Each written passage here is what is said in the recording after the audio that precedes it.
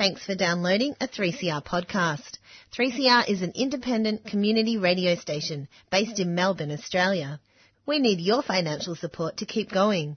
For more information and to donate online, go to 3cr.org.au. Now stay tuned for your 3CR podcast. Well, good morning, everyone. You're tuned to Community Radio 3CR. Time is just after 7:30. And, of course, you're listening to the 3CR Gardening Show. My name's Pam Vardy. First up, we have to say a very good morning to Stephen Ryan from Dicksonia Rare Plants. Morning, Stephen. Good morning, Pam, and good morning, everybody out there. And it is getting lighter in the morning. I noticed it this morning.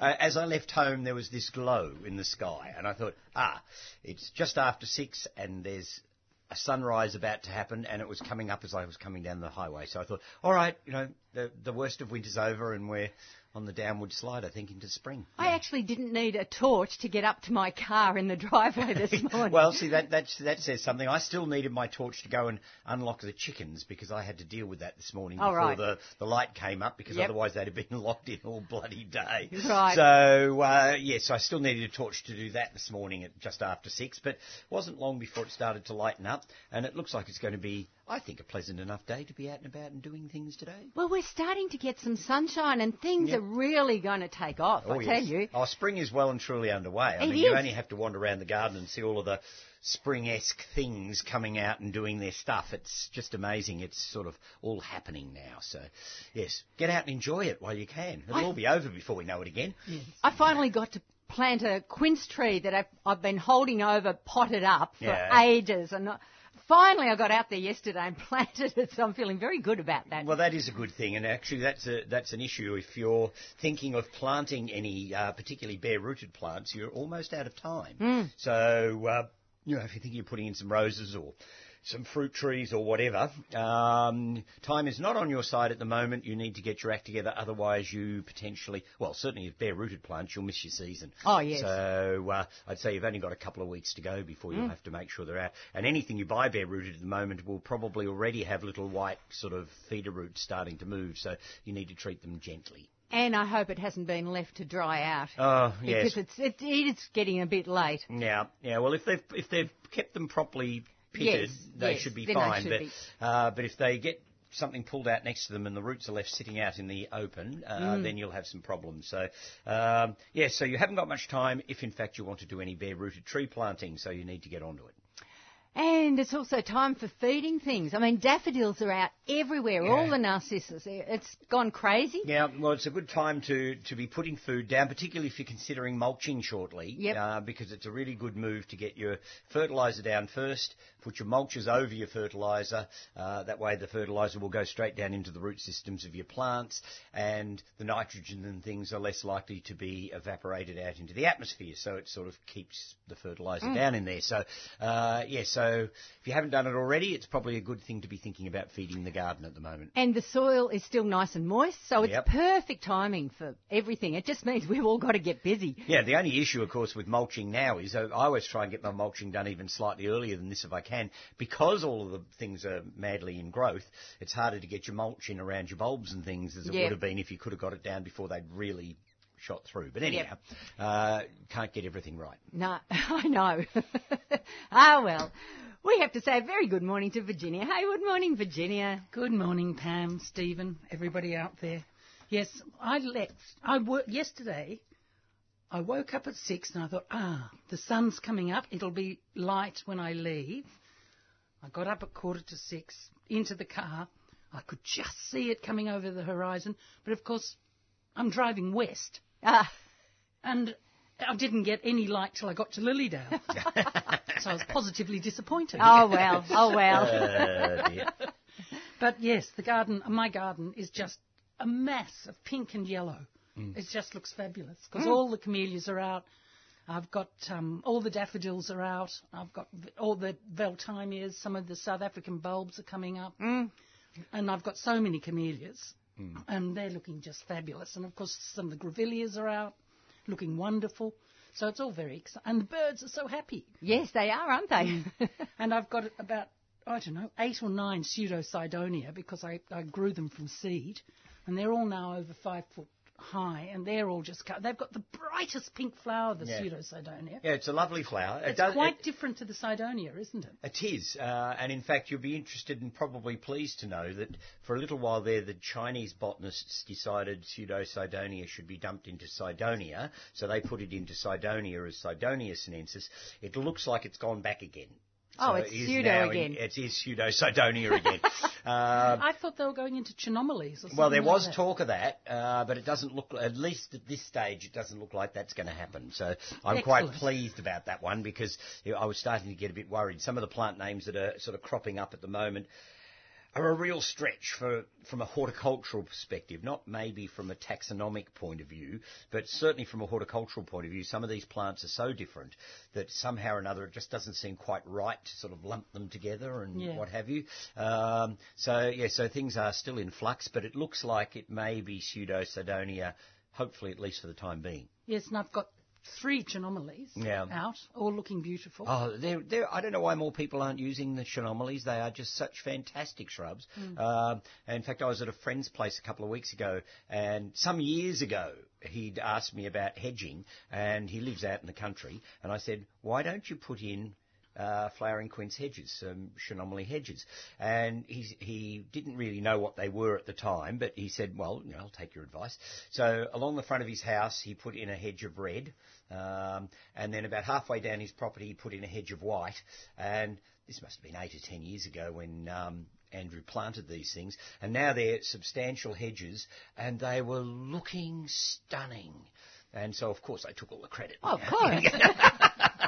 But it's a great, particularly country hedge, because you can still keep it quite neat if you want to, so it can be quite square and neat, but it always looks a little rural. It doesn't look too smart and sort of suburban looking like some hedging does. It will never look like a box. No. So I think it's the absolute ideal for a country hedge. And it's something the birds love. Yeah. It's got the right sort of roughness for the little birds to hide in. Yeah, so it's really useful. And of course it flowers in the late winter, and if you're in a really cold region, it gives you something cheery at that time of the year. The foliage is a nice glossy green. And I love the white one and the apple blossom colour. The red one's the one I like least of all. Yeah. Being a bloke, I like the red one, but there's That's a just lot of to match your shoes and glasses. Yeah, well, exactly. But I think they're all lovely. The only thing I wouldn't do is put in a mixed hedge. Yes. I can't imagine that being very attractive. And because they all grow at different rates and what have you, and some of them don't get as big as others, you'd never make a neat hedge if you decided to make a mixed one. At the moment, part of the front of my property looks like it's got a hedge of this. It's the white Hardenbergia, and it's just gone over. It's so many things. It actually looks, and it's just so white and so fabulous, and it's just gone everywhere. It's wonderful. It's called White Mist, and I got it from Sue's years ago, and I've got another little one called Hardenbergia Pink Shrubby, and it's looking beautiful. And I got that from Sue because they decided they weren't going to do it, and they were throwing them out. And I said, anything being thrown out comes my way. And her boss came round the other day and said, oh, that's wonderful. And it came from you about 8 years ago. And you didn't want it. And you didn't grow it. Anyway, I think they've changed their mind. Oh, right. And I hope they do it because it's really pretty. Yeah, although it's funny, because the classical purpley colour of the wild Hardenbergia I'm particularly fond of because it's a really vibrant and interesting colour. It's a wonderful purple. Yeah, it's a really good purple. And it's interesting because people often have a particularly good colour form of something and then they have to have the other colours just because they can. I mean, obviously that white mist is a beautiful thing, but there's lots of plants that have white flowers, but that purple of the wild Hardenbergia is such a good colour and you don't see it in as many flowers. So I always find the colours that you can't get so easily, generally the ones that are more precious from my perspective. I don't necessarily want a white delphinium or, anything that can do real rich blue or strong purples or really interesting colours like that. I'd rather stick with the wild form, interestingly enough. But that Hardenbergia is good. I've seen it used in a couple of other gardens and it is lovely at the moment. It is just looking fabulous at mine, just wonderful. And it's with a whole lot of weeping acacia. So the yellow and the white just falling down the bank is exciting. Good. Now it's fantastic to have a borrowed landscape with all the acacia out everywhere. Yeah. It's stunning. Yeah, it's so exciting, yes. Oh, well, it's all starting again. Spring is definitely here. It's wonderful. I'm sure all the garden listeners out there are feeling wonderful too. My garden is wetter. The soil is wetter than it's been in the 16 years I've been there. Yep. Yeah, I'd say mine really is good. too. Yeah. Mine's really, really moist. It's fantastic. And I think about those poor New South Welsh people. Oh, yes, up round Orange and up through that area. It's still awful as far as I know, although they got some snow in Orange last week or the week before. Well, at least that'll melt. Yeah, and snow's actually quite good from that perspective because it sits on the ground and it melts slowly. It's more inclined to soak in well than sometimes heavy rain because it runs off. Yep. So the snow, I think, certainly broke anything that was still dry in my garden. It was broken by that little snowfall we had because it just sat on the ground for hours and just gently trickled in. It was good. Now, you two both went to a very special couple of talks yesterday. Oh, yes. Quick report back. Oh, yes. Well, Oren Perry from Israel was up at the community centre at Alinda doing 2 talks. Of course, they had a plant sale table, which we all had to go rushing around and check out. And I don't think many people left without some plants. Even I bought a few things that I didn't really need.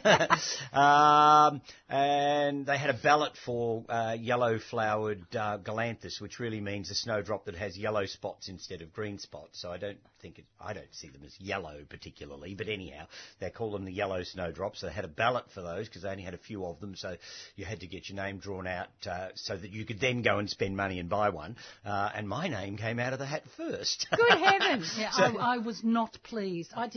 There was 20, right, 20 for sale, and I didn't get called in the 20. Although, having said that, there were quite a lot of people in the hall, so, There were. There was meant to be 75, and I think there was easily 75, so, maybe more. Yeah. So Oren's first talk was on bulbs of the Mediterranean, so, and of course he comes from Israel, so it's in the midst of his sort of area, and he showed us images of some amazing bulbs that we'll probably never see, and if we do, we'll never be able to grow, plus some that were quite hardy and easy to grow.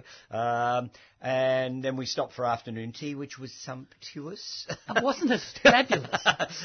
They really, pulled out all stops. There was so much food. It's the Ferny Creek mob, and they really know how to do. Yeah, although it isn't strictly the Ferny Creek mob, it's the Alpine Garden Society. You've got to be careful you get them right, because it is a separate identity, although a lot of the members are members of both. And then, of course, he did another talk in the afternoon, because Oren's really an interesting character, because he's a nurseryman, a seed collector, a speaker, and also a tour leader.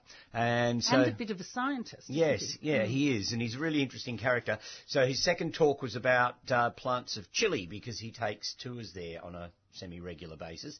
So he did a illustrated talk about the plants of Chile and showed us a whole lot of interesting plants, some of which I've seen in the wild.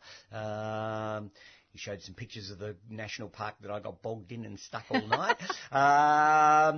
So it brought back all sorts of memories for me. So we had a lovely evening, a lovely afternoon, and then some of us then went out and had dinner at Seasons Cafe at Cloud Hill. All right. Lovely lady up there opened specially for us. It's not normally open on a Saturday night. I was going to say. And so we were, those of us who felt we wanted to continue enjoying ourselves went off and had dinner there, and then I tootled home. I think I got home about 11:15 last night. So, goodness me. Yeah, so big day yesterday. Right. I also called in to see my friend Peter Teese at Yamina Rare Plants. So had the van half full before I even got to the community centre. And he was getting plants for the sale. We're doing the auction on Thursday. Now, this is a segue. We probably should mention that. Yes, Thursday is the big night out for the people who are involved with Plant Trust. It's sneakily our AGM as well, but that goes through pretty quickly and we get that out of the way fast. But anybody who's been along to our big night will know that we have the best plant auction. It's great fun. So we have plants that are donated by collection holders and friends in the nursery industry that you can come in and you grab yourself a glass of wine, nice piece of cheese on a biscuit, go for a walk around, look at all the plants. We quickly whip through the AGM bit of it, and then we do the big plant auction, which is always great fun, and it's one of the major fundraisers for Plant Trust. And you may well find that plant you didn't know you needed, and that's our wicked plan. Yes, and I stopped at Craig's and got 2 trays of things from Craig for the sale. because he's always, Gentiana Nursery always gives us stuff, which is wonderful. And, of course, Craig gives us things that are unusual. Yes. That's what we want. We don't want a tray of thyme. No, exactly. We want plants that are, because so many of our members are plant collectors. Yeah. So we want to tease them with something interesting. Now, so we have mentioned this upcoming event before, and I think the last time we mentioned it, we were talking about the venue. Now, the venue isn't exactly what I think we said it was last time. That's right. There's been a change. So it's actually going to be at Mueller Hall in the Herbarium. Oh, right. And not in Domain House. Okay. So if you're coming down Birdwood Avenue, you'll see the Herbarium on the left-hand side if you're coming from the city, and you'll need to find some parking around there somewhere, and it will be in the Mueller Hall. So sort of 6:30ish. It's 6:30, and the parking from 6:30 on is unmarked, so you can park anywhere. Ah, well, okay. As long as it's on the edge of the road. So it should be a great fun night. People are more than welcome to come along. There's no cost involved in coming to the evening, but one hopes that if you haven't been to one of our events before, you might actually join up as a member of Plant Trust and help support us in our endeavours. And if you've got a collection, come and register it. Yes, it would be nice to get some more registered collections on the move as well. So, but we're happy to have people at any level. I mean, collection holders are fantastic, and the more we get of those, the better. But people can support the organisation just by being a member, and you can then come along to things like our auctions and our day trips, and occasionally we even have a weekend trip. You get our newsletter, which always has interesting articles and things in it as well. So you get some benefits from being a member, even if you're not a collection holder. So, and if you look at our committee, Stephen's the president, and he's got 3 collections. 4 collections. Yes, nothing succeeds like excess. So I've got 3 collections at home and 1 at the nursery. And I'm secretary, and I've got no collections, because to have a collection, you've got to be a little bit ordered, and Virginia says she's not. Oh dear. But so it's a good organisation, and I think certainly deserves support, particularly considering that the palette of plants we're being offered through the nursery industry these days is getting smaller and smaller. Yes. And of course the big barns have a very limited range of things that they offer. Yep. And so if we want to keep the botanical diversity that we have within the country, then we've got to actually start physically protecting the plant material, because if we lose something, if it's something that's an overseas cultivar, we probably won't be able to bring it back into the country, because it's getting very bureaucratic and very expensive to go through the processes. And of course, if it's an Australian cultivar, something that we've bred here, and we lose it, there's a good chance it never went overseas, and so that's the end. So, so it's really important that we have these collections registered, so that we know where this plant material is, so that if somebody wants something for breeding or needs something for propagating, or somebody's doing some research on the genus or whatever, the plant material is still there. And of course, if the nursery industry suddenly realises that they're losing, they haven't got something that they should be growing, then we know where the plants are, so that it can come back into cultivation again, which I think is important, because plants, like anything else in life, tend to go through fashions. And so things stop being grown because the nursery industry doesn't sell enough of them. And then sometime along the track, people want it again. And if it's not out there... And of course, one of the real problems with the nursery industry now is that we've got so quick in wanting immediate response visually. So if it's something that doesn't look good in a pot, and there's so many things that don't look good in the pot, but are absolutely wonderful in the garden. Yep. And those are the ones that we tend to find disappear, because they don't sell as well. Yes, it's only people who are good talkers in the nursery industry that can still sell something that's not flowery in a 6-inch pot. And I hope I'm one of them. So Plant Trust's big night out is this coming Thursday at Mueller Hall at the Botanic Gardens in Melbourne. So we'd love to see a few more faces at the meeting. Apart from anything else, the more people that are there, the easier it is for a certain auctioneer, i.e. me, to sell plants, because if the more people you've got in the room, the easier it is to push those things along. So please come along, bring lots of cash.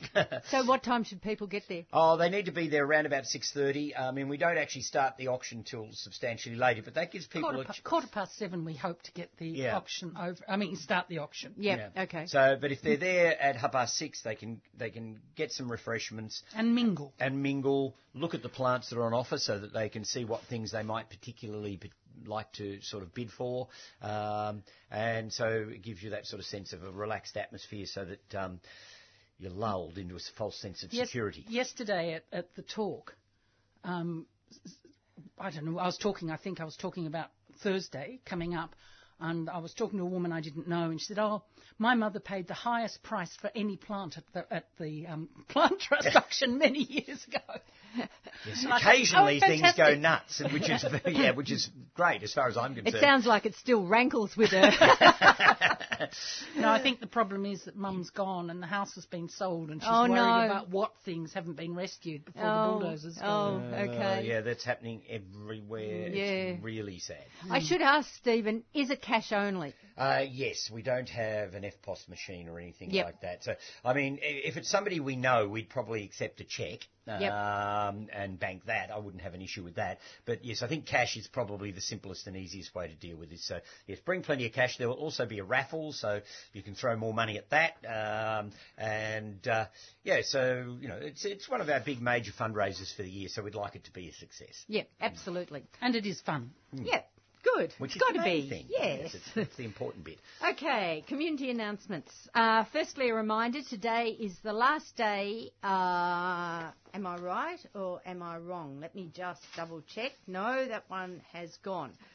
The one I need to remind people about is that August 23rd to the 25th, so 25th is the last day. That's the one I was wanting to refer to.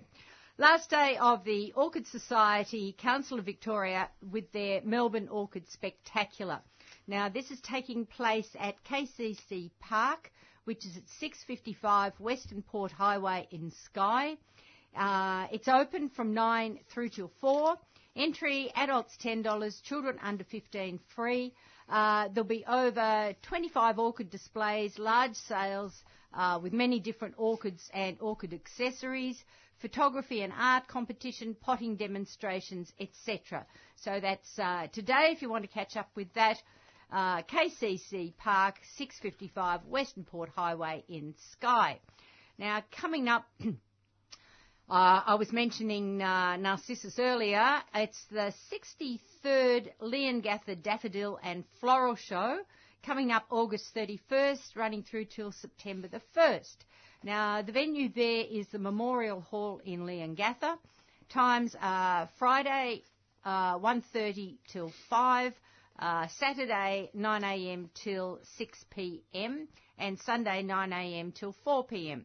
Entry is $5, children free, and if you'd like more information, you can contact Sue on 5668 6334. That's 5668 6334. All right, and one more, September 7th and 8th, which it sounds a long way away, but it's not. No, it isn't. Kyneton Horticultural Society have got their big flower show on. This is at the Kyneton Showgrounds, Watts Pavilion. Times Saturday 1 till 5, Sunday 10 till 4:30. Entry is free. It's 125th year. Yeah, now that's fantastic. The Kyneton Club is one of our really old ones. I think possibly Box Hill and I think Ballarat are both older, but not by a big stretch. And I guess the Royal Horticultural Society of Victoria is the oldest, I think. So, yeah, so there's a surprising number of clubs that have gone over the century in Victoria, which is very impressive when you think about it. Fantastic. Yeah, Mount Macedon's heading towards its 100th. Yeah. I think that's next year or the year after. Okay. So we're getting close. Yeah. So, In fact, that reminds me, I better start planning for that. We'll have to make some sort of effort for our 100th when it comes around. Yeah, absolutely. So, yeah, it's good to see garden clubs still flourishing. Yeah. I mean, some have struggled. It's people are time poor these days. But what a fabulous fund of information a garden club is. If you're in an area that you've just moved into, see if you can find the local garden club, because you've got all that acquired knowledge that's locally and regionally held by people who are just itching to impart that information. Our garden club, the Upper Yarra Valley Garden Club, which was having a weekend at the end of October, which I'll announce closer to it, but it's fantastic. It's a really big garden club. Yeah. Mm-hmm. And really, when you move into an area and you don't know anyone, if you don't have a dog, a child, or want to belong to a church, how do you meet people? Yeah, yes. The garden club is an ideal Once joining a political party was an option, but not really anymore. No. So, and I mean, I'm not going to church. My daughter's 28, so she's no use. And I no longer have a dog. Yeah. So a garden club is a fantastic way to meet. When I came back from Britain, I hadn't lived in Melbourne for 30 years, and so I knew my family. And a handful of friends still, but they were all at the height of their careers and, working. So busy people. Yeah. Yes. So garden club was a brilliant way to meet people. Yeah. Excellent. Yeah, I think people sort of forget about the assets that a garden club can offer. I mean, many of them also have good libraries. I know ours certainly does. So you've got books you can borrow. They have guest speakers on a regular basis, so there's lots of information being imparted. Some of them have a particularly good supper. I reckon ours is worth joining just for the supper.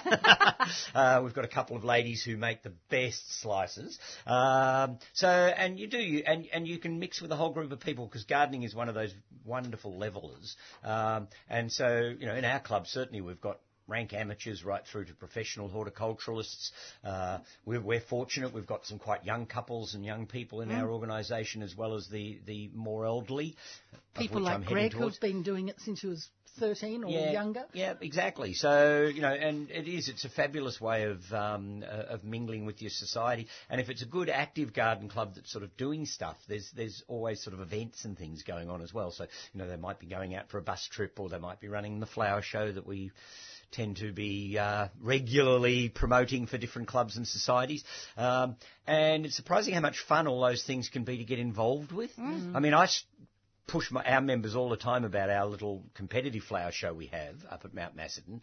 And every time somebody new enters in the flower show, they get such a kick out of it that they stick with it. But to get them to do it the first time is often really, I don't understand it, or it all seems too difficult, or whatever. And I say, look, at the end of the day, it's not about necessarily winning a sash or a trophy of some sort or another. It's just being involved. And once they get the hang of it, it can become slightly addictive.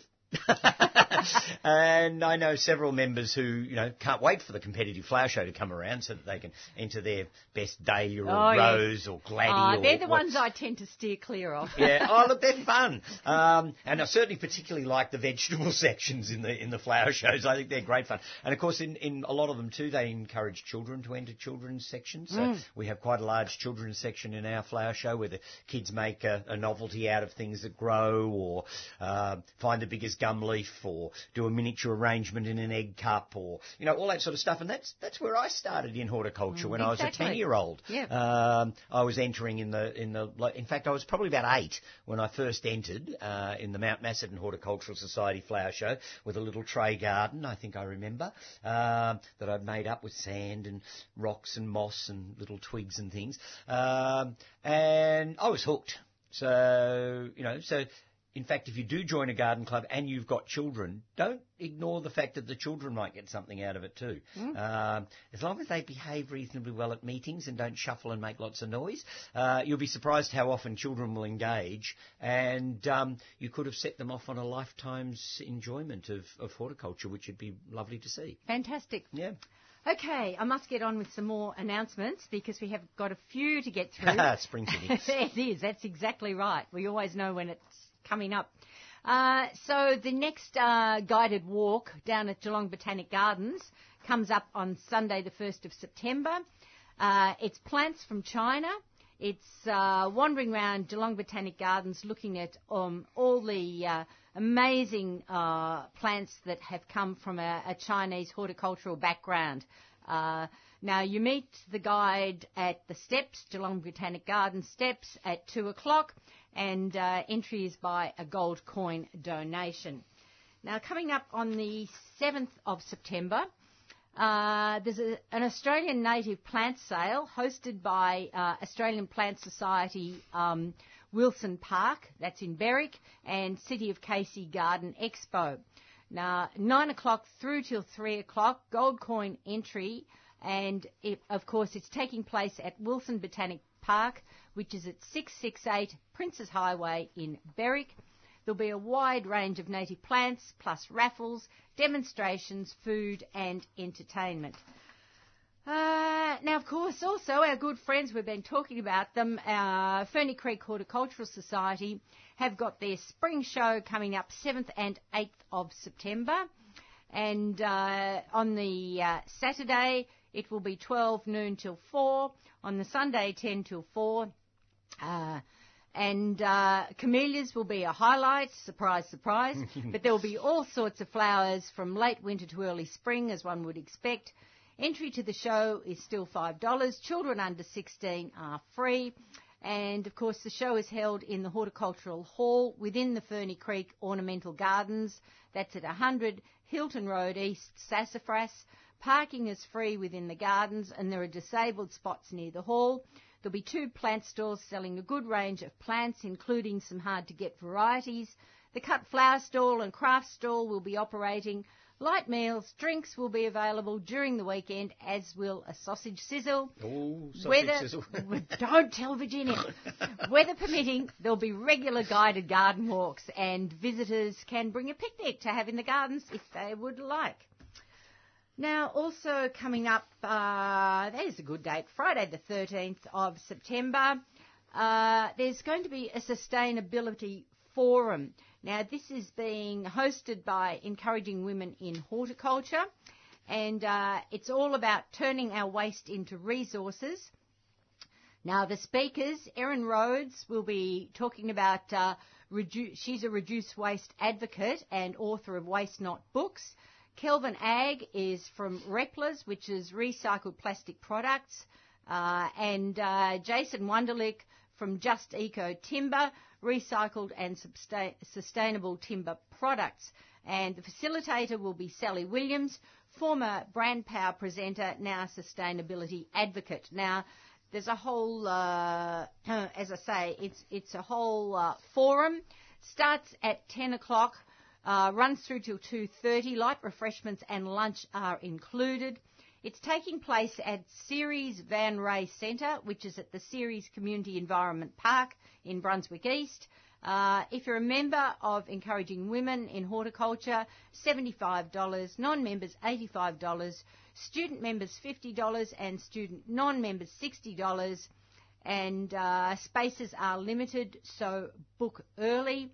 And you do need to RSVP and payment by the 6th of September, and you can do that by going to events at ewha.com.au. So that's events at ewha.com.au. Just a few more I should quickly get through. There's an Australian Plants Expo coming up.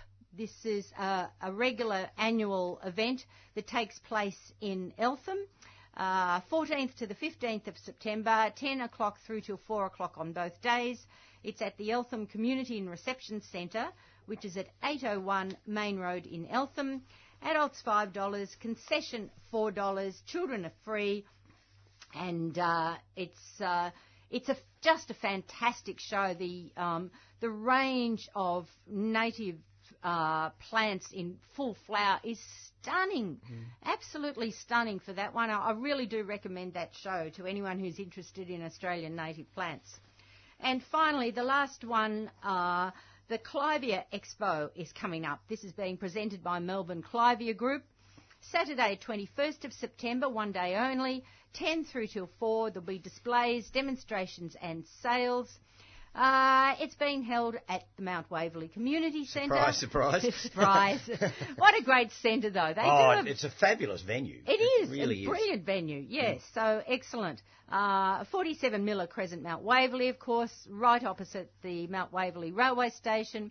$5 entry, $4 for seniors card holders, and if you want more inquiries on that one, 0477 134 863.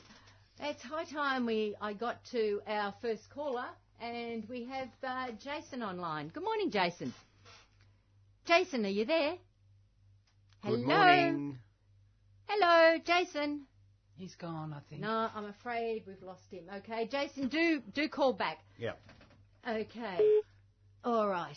Did you see the garden show on Friday night? Yes, I did. Bob and Tot's garden was in it. Which is coming up. And that's coming up in 2 weeks. That's Open right. garden scheme. Yes.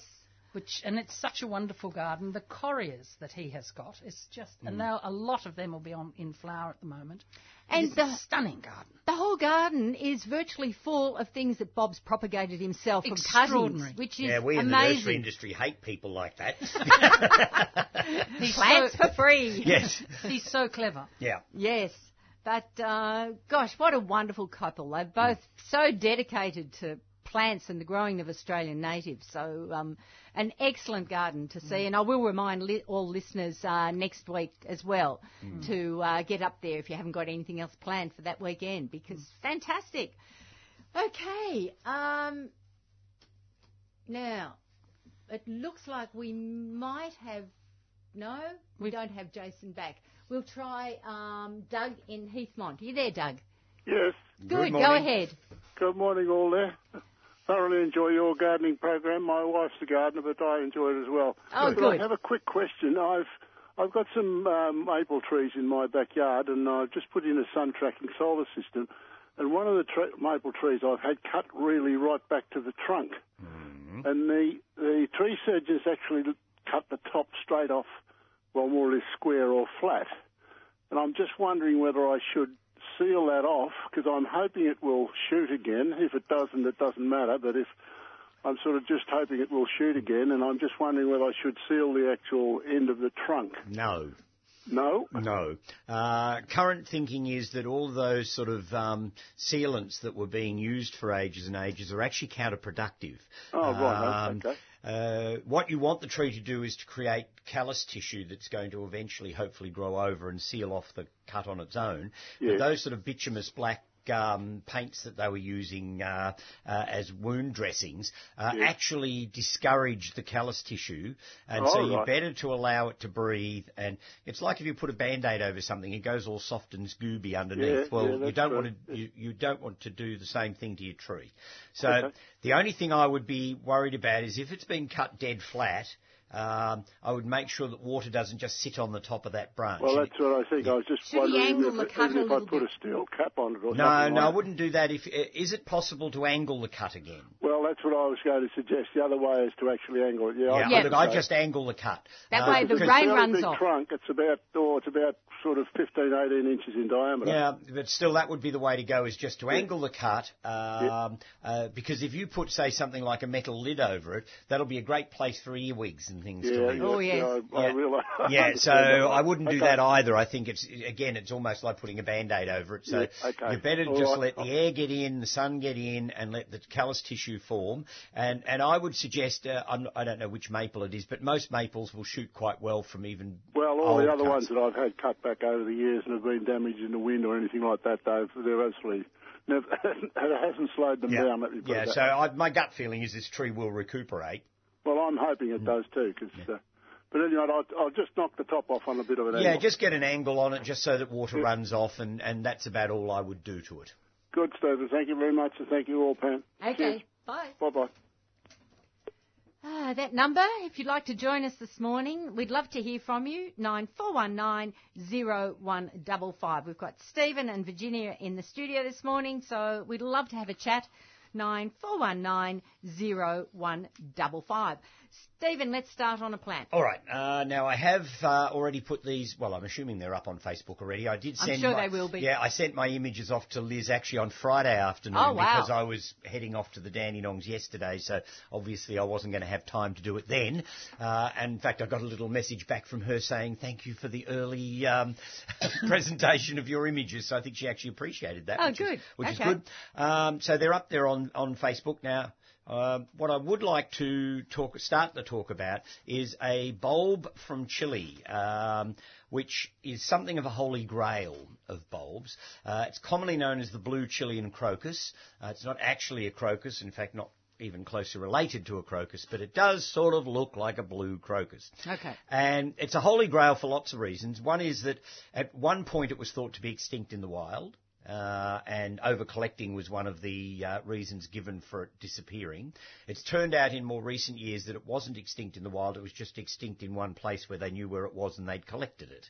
But they've found stands of it in other parts of the Andes Mountains. So I hope they haven't told too many people. Yeah, well, so do I. Although now it's being grown in cultivation reasonably well, I'd be a little surprised if huge amounts of it were being dug out of the wild anymore because it is sort of available. It's still a very expensive bulb to buy because it multiplies quite slowly. But I remember when I first started selling it about 30 years ago, I was charging back then $40 a bulb.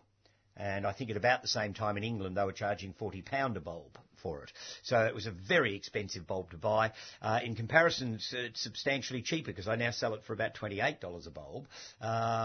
And it is the most, well, in the straight wild form, the most beautiful electric blue. Oh, it is a fabulous blue. Wow. It is a most remarkable shade of blue. It has a sort of a white veining down in towards the centre of the flower, which varies a little bit depending on which seedling you end up with.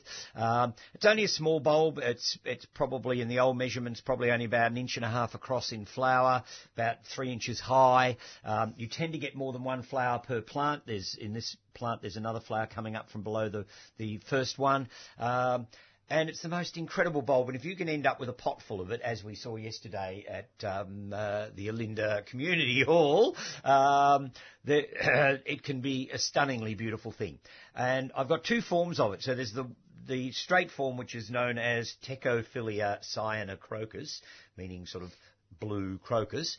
There is a form of it called Leclentii, which is also blue, but the whole centre of the flower basically is pure white. So you've got this very strong white and blue combination. So Leclentii is just a subspecies or form of the straight form. And there's also another form of it out there. There's 3 forms of it that show up in cultivation. I didn't bring the third one, although I do have it, called Violacea, which is a very dark velvety purple. Which is gorgeous as well. And if you have all 3, as you do they cross? There is always the possibility they will cross. So if you get seed from them and you've got all 3 growing together, you could in fact end up with a cross. And in fact, somebody was saying yesterday there's somebody out there trying to develop the pure white one. And I think, what on earth for? Yes. I mean, it doesn't make any sense. I mean, there's so many white crocuses and white other small bulbs. Stay with the blue. And the blue is so stunning. Yes, that blue is absolutely unbelievable. Yeah, it is. It's a remarkable shade of blue. Now, they're small. They're always at risk because they're small and they spend a lot of time underground. So like all small bulbs, they're more at risk probably from you sticking a fork through them or something like that than anything else. When are they underground? They're underground for the whole summer, autumn. Which makes them perfect because they get through our summer. Well, they can, but the issue with them is they like a dry summer, but they like a cool, dry summer because they come from the Andes. So if you're going to grow Tecophilia, the trick is to probably pot grow it. And then when it dies down in the spring, keep your pots in a shady, dry spot so that they're not getting a lot of light on them and so they're not warming up too much. And if you can do that, keep them dry and coolish. I mean, they don't have to be refrigerated or anything, but as long as they're not hot and dry, then they're very growable. I mean, I've got them from different collectors around Melbourne suburbs who are growing them perfectly well. So there's no real reason why you can't grow them. I guess the big problem with them is because they're an expensive bulb to buy, so there's an investment in this thing, and because it's such a holy grail and it's rare and all those things, people are nervous about it, and I think they might in fact be inclined to look after them. And overwater them. And yes, and very often overwater them. They're perfectly happy to deal with the natural rain patterns that we have here. So they'll start coming up with the first autumn rains, or at least the roots will be activating. By midwinter, you'll have lots of green leaves up, and then as you come into the late winter, early spring, they'll come into flower. As soon as we start getting our first warm days in October, early November, they'll start to yellow off. As soon as they start showing signs of yellowing, you don't want to keep them damp after that point. You just let them dry right out, and then they'll go into their dormancy. But remember, like most small bulbs, they will expend the nutrients in potting mix over the growing season quite well, and so I generally suggest that you do repot them every year in some fresh potting mix. Give them a bit of slow release fertiliser, perhaps give them a bit of liquid feeding when they're actively in growth. The Tecophylias seem to like a little bit of tucker, and they, if you buy one, there's a good chance you'll have one with 2 offsets next year. The following year you'll have 3 flowering size ones with probably 4 or 5 offsets. So over a period of several years, you can build up quite a nice pot full of them. And they certainly do look at their best if they're grown en masse in a decent sized pot. They don't need to be deep pots, so you can have sort of a shallowish terracotta pot that you have filled with Tecophilias. Sit it on the table outside. Yeah, enjoy it on the barbecue table while it's in flower. The other advantage is that slugs and snails can't get at them so easily to eat the leaves and flowers, which is something that can happen with Tecophilia. Yep. So they are at risk from molluscs. So if you've got a nice pot of them sitting up on a table somewhere, you can get great pleasure out of them for about 4 to 5 weeks, maybe a little longer. And as I said, there's 3 different cultivars or 3 different forms of Tecophilia cyanocrocus to collect. And there is a second species, Tecophilia violiflora, which is a little bit confusing, which has smaller flowers in a branched umbel, and I have as yet to see that one in the flesh. So I had some bulbs of it at one stage, which I ended up throwing away because they just seemed to be a non-flowering clone. I had it for years, and it never flowered. And I thought in the end, after about 10 years of effort, I thought this is enough. And in fact, we were discussing it yesterday amongst a few of us sort of bulb nuts that were at the meeting yesterday. And somebody has flowered it, and they raised it from seed they got from overseas. And we're actually of the opinion, that most of the stock that had been getting around here had all come vegetatively from the first original stock. And so we all ended up with non-flowering clones. Right. And so, so hopefully the other species will show up. I don't think it's as showy as Cyanocrocus, but it would be nice to have the 4th one. Round out the collection. You can hold the national... You're a collector. Yeah, that's right. You could have the whole collection and then you could register it with Plant Trust. So I just think the Tecophilias are gorgeous things, and I do look forward to them each year. They just are such an incredibly beautiful thing. And I can understand why, when they were discovered, that particularly back in the days when they didn't sort of think about the possibility of things becoming extinct, because nature was this boundless resource, why they went out there and raped and pillaged the Andes to bring this thing back into cultivation. And I remember reading an article in an old magazine I'd got hold of that was back in the 1920s or maybe even earlier, where somebody took a picture, and it was in black and white, of course, so all the magazines and things in those days didn't have colour photos in it, but they had a border of Tecophilias in a garden somewhere in England that looked to be about a foot wide and about 20 feet long, and it was just this sheet of blue in black and white. But, just to see that sort of quantity of bulbs, and one's got to wonder how they ended up with that many bulbs if it wasn't wild collected, in fact. Yeah, it must have been, yeah. Yeah, so they must have got a great shipment of the damn things and planted them out. And one wonders what happened to them in later years. They probably all faded out and disappeared, unfortunately. Because they are a bulb that's so small and precious that unless you're prepared to put a little effort into keeping it, and I still maintain pot growing is the best way to deal with this plant, then it would be easy to lose. Yep. Well, I reckon I was probably the only person at the meeting yesterday that didn't go in and buy any of these alpine bulbs. Yeah. And it's because my garden's so big that little things get lost, disappear. Yeah. And I'm not yet, well, this is the thing about not being very organised, I'm not yet in a position where I can make sure, I really have to think about You need an area. Yes. You Developing need to set aside a bulb area, which is like very Stephen's done, specific. under gravel. Yeah. Yes. Yeah. So I've got 2 rock gardens now where I put most of my small bulbs in. One of them is a semi-shaded one, so I have all the cyclamen and some of the little narcissus, the anemones, all those sorts of things that will tolerate a bit of shade. And those plants are there under gravel, so I know they're there, and I just do gentle hand weeding of anything that comes up through the gravel. And the other one, which I call the oxalarium because there's a lot of oxalis in it, purposefully planted oxalis, I might add, it gets all the winter sun. So it's ideal for things like the small babianas, the oxalises, the little gladiolis, all those sort of lovely little South African bulbs. And I never water it. In fact, this year I was starting to get a bit nervous because we didn't get the rains in the autumn until exceedingly late. We're not getting autumn rains. No, it doesn't seem to happen much anymore. I was almost getting to the point where I was going to start artificially irrigating to get some of these things moving because they just stayed dormant. Yep. And I knew they were there. I wasn't worried about losing the plants, but I thought the blasted things aren't even going to get a season unless they get some moisture. But I didn't in the end water it, and they did come up and do their thing, but everything was fractionally later than normal. Yep. But they're plants that are actually very, very aligned to the sort of climates and weather patterns we have, and they cope. And it's surprising how well they can. One of the things I found fascinating yesterday was there was a world map up showing where bulbs grow. Okay. And although it's totally logical that they're in a band, in a temperate band in the northern hemisphere and the southern hemisphere. Right. So they're in California and they're in one bit of Chile. They're in Australia and a bit of New Zealand. They're in the Mediterranean. Yeah. But it was really interesting. And I presume what he was doing in illustrating that was only illustrating wild things, because Melbourne and all of us weren't included in his map, which I presume we have wild bulbs in Australia from sort of mainly down west in that of Adelaide across to Western Yes, in Australia. that sort of southern Western Australian area is sort of the same Mediterranean style of climate as is the southern part of South Africa, as is central Chile.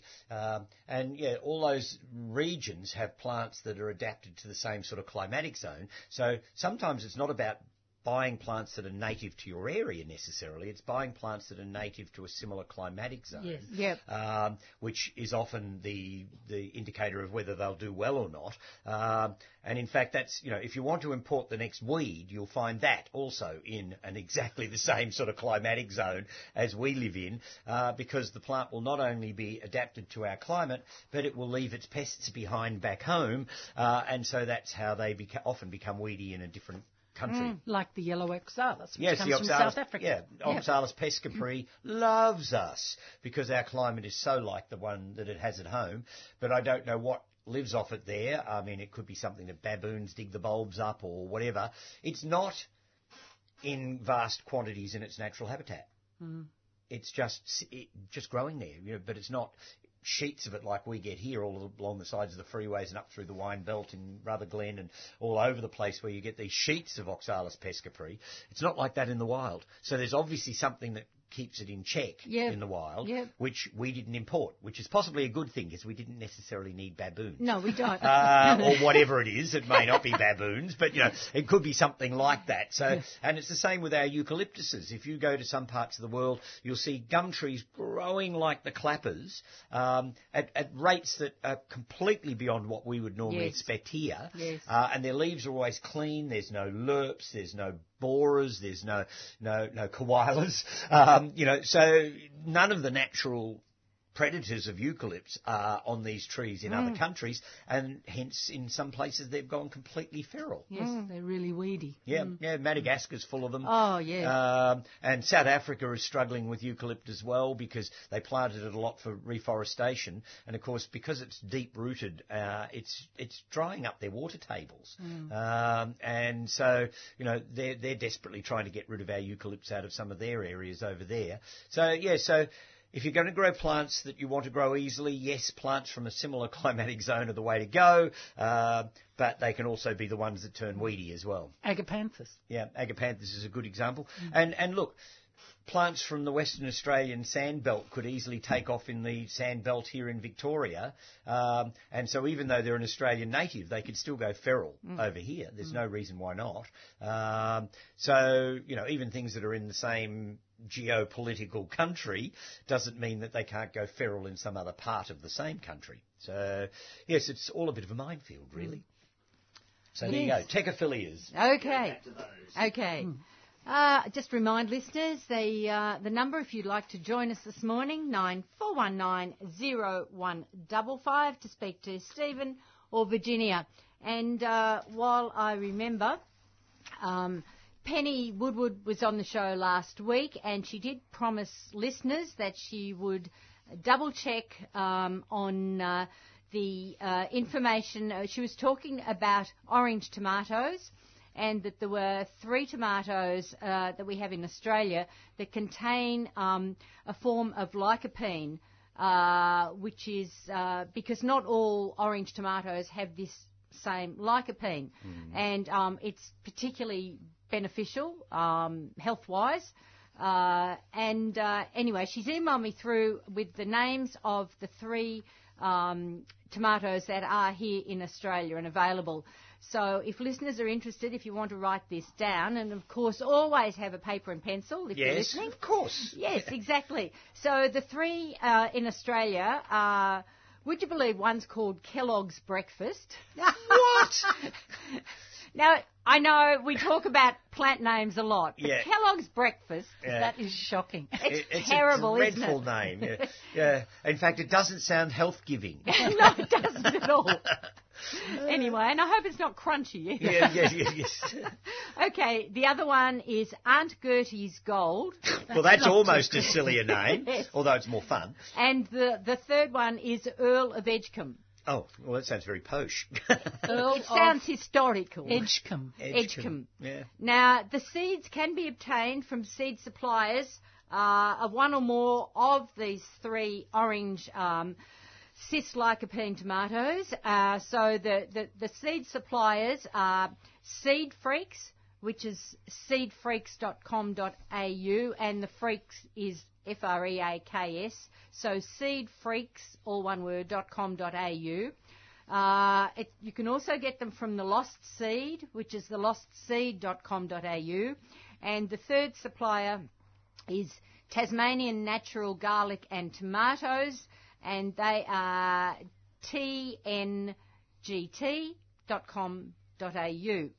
And Penny said if anyone is interested in seeing all the research that's been done about these particular tomatoes, it's all written up at heritagefoodcrops.org.nz.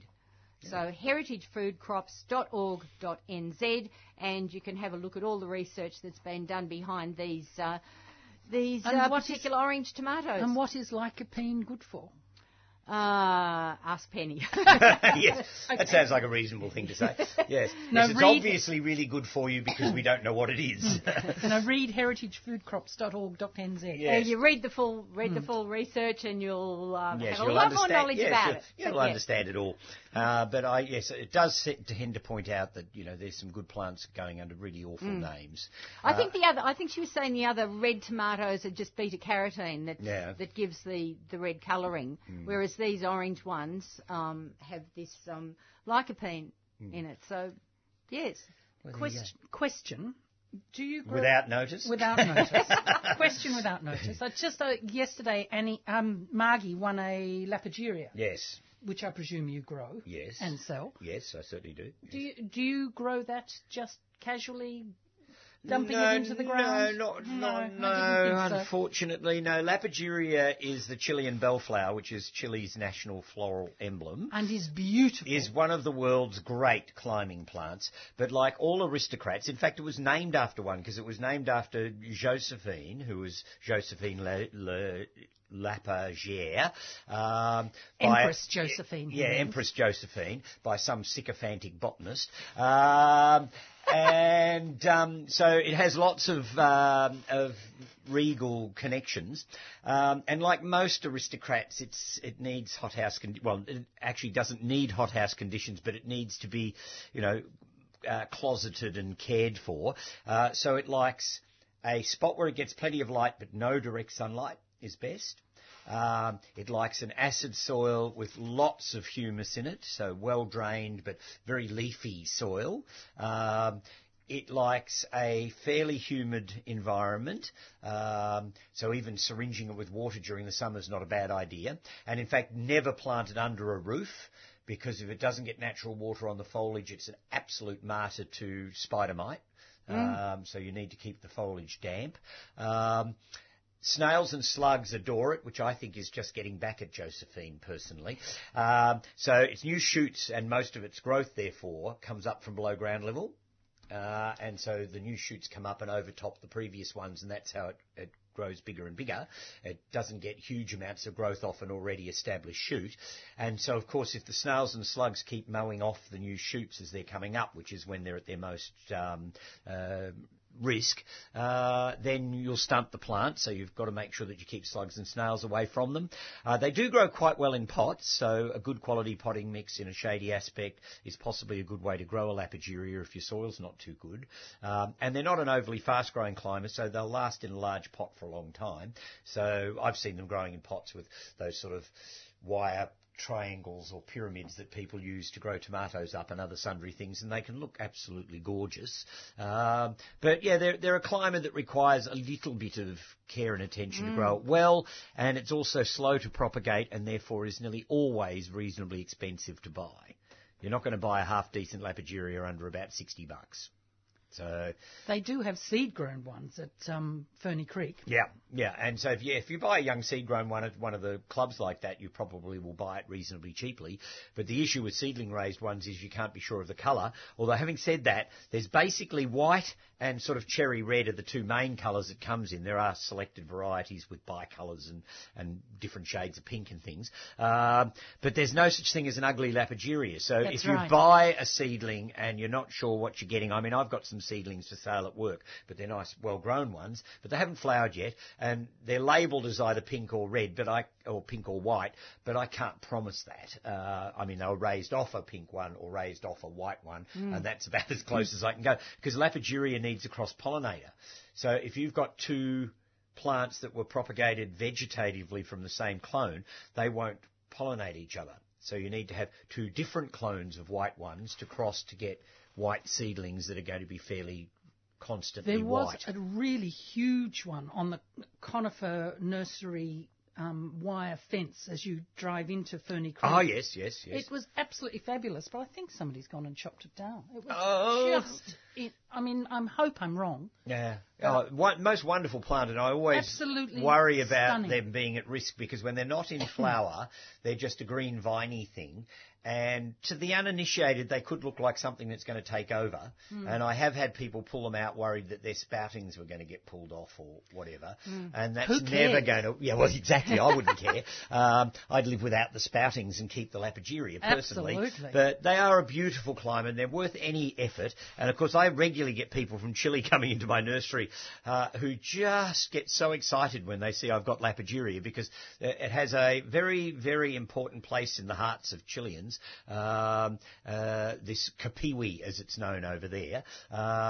And so they all get very soppy about it when they see it. Well, having said that, they don't always spend the money to buy one. But they do love to know that it's here and in Australia. And it's an absolutely stunning climber, and certainly a great plant to be the floral emblem of their country, because it is just an iconic plant. Fantastic.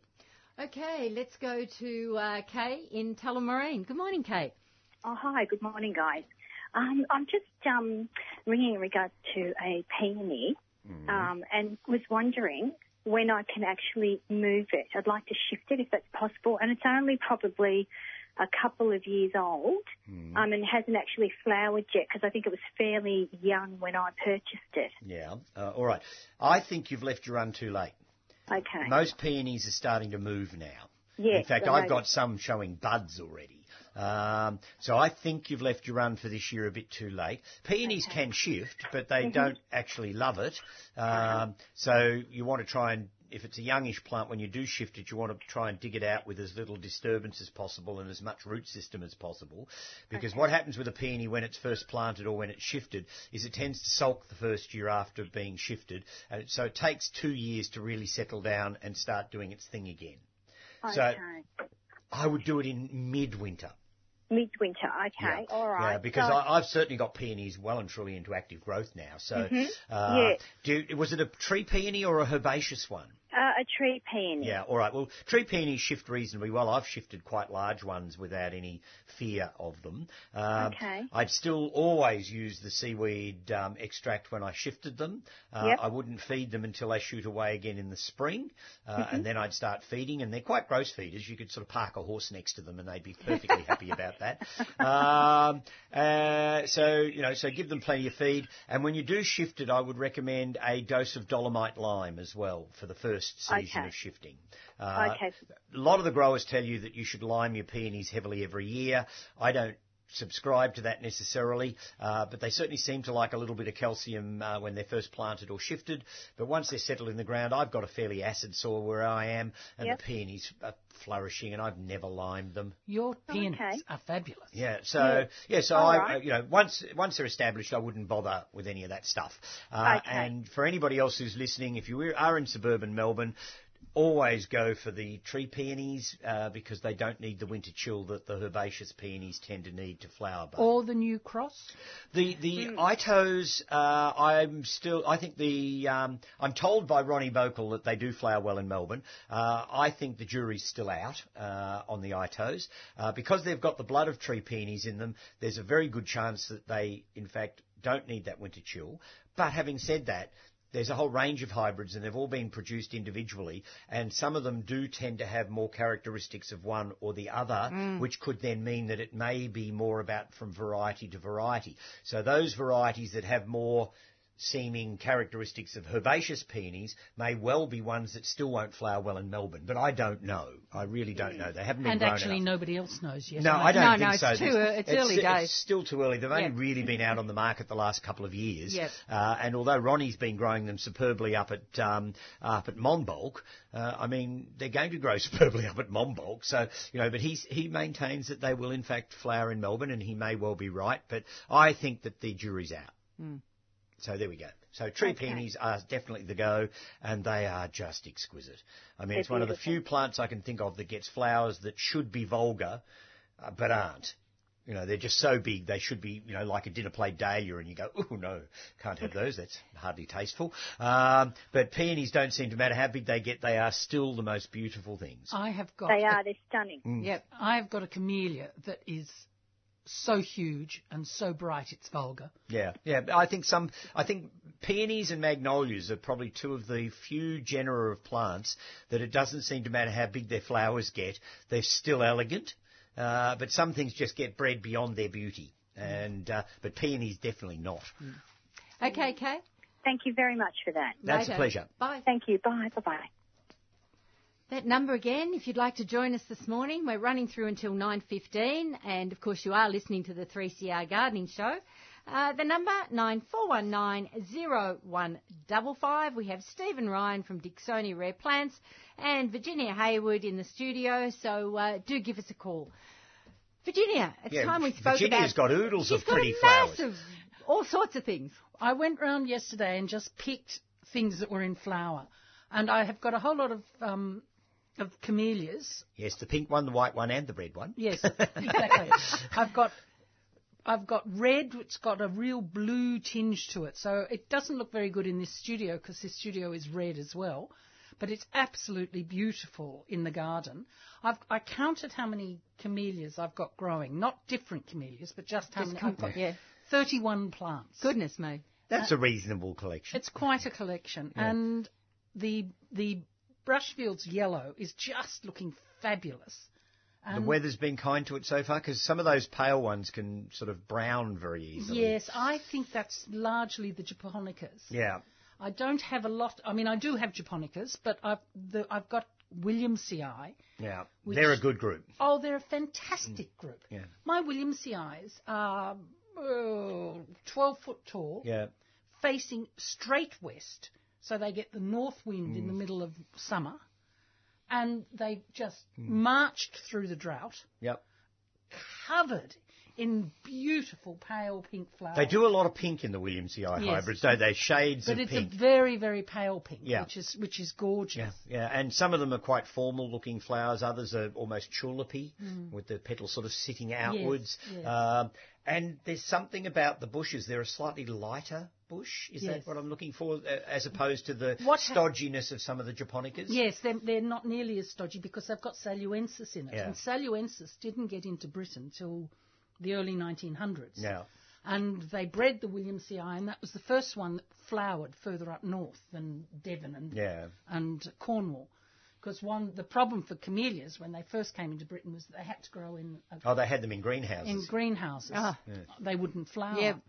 And the Williamsii was the one that did it. And it was Mr. Williams down in Devon that bred it. Mm-hmm. And, of course, or was it Cornwall? I think it was Cornwall, actually. And the thing about them here is they're so drought hardy. Yeah, they are. They're wonderful. In Absolutely fact, fabulous. the Waterhouses bred several Williamsii hybrids, because there's E.G. Waterhouse and Margaret Waterhouse. This is one of the Waterhouses. Yeah, and those were fantastic camellias, and I hope it's still out there being grown by the trade. I remember having a couple of the different Waterhouse ones in our old family nursery up on the top of the mountain, and we actually had a different problem with camellias up there. The Sasanquas and the Japonicas often took years to settle down in our soil and flower well. And I can remember Mum was given 2 or 3 camellias by a girlfriend for her 40th birthday, I think it was, or it might have been her 30th, I don't know. Anyhow, it was when Mum was quite young, and they were biggish camellias that this girl gave her, and they sat in the ground for donkey's years before they started flowering, because we were so high up on the mountain. But the Williamsii hybrids... They hit the ground running and they flowered. And I remember Mum laying the axe against some of these Japonica ones that she had. And I still remember one was an old cultivar called Odoratissima, that if you stuck your nose in it really, really closely, it had a very faint fragrance. And it was an informal double red. And it must have been 10 feet tall before it flowered. But once they started flowering, they did it every year and that was fine. But they just took so long to settle down and flower. And the Sasanquas were nearly as bad. They took years to flower. But the Williamsii, they were out and flower in no time. I moved one of mine, and it's just started. 6-7 years later, it's just started to flower. Yeah. And only reason I've left it is because my garden's so big. It could just disappear and I could ignore it. Yeah. So because it wasn't taking up space that something more valuable could have had. Yes. Yeah. But otherwise it would have gone. Yeah. But so there you go. But I do think that camellias are underestimated they and the Judas tree are the 2 things that just went through the drought happily. Oh, yeah. Once camellias get their roots down, they're amazing.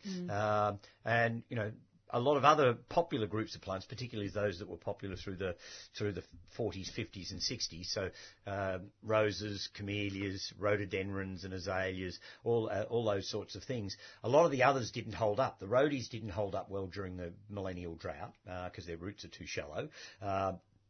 Even though really old rhododendrons often came through quite well, especially if they were old hardy hybrids.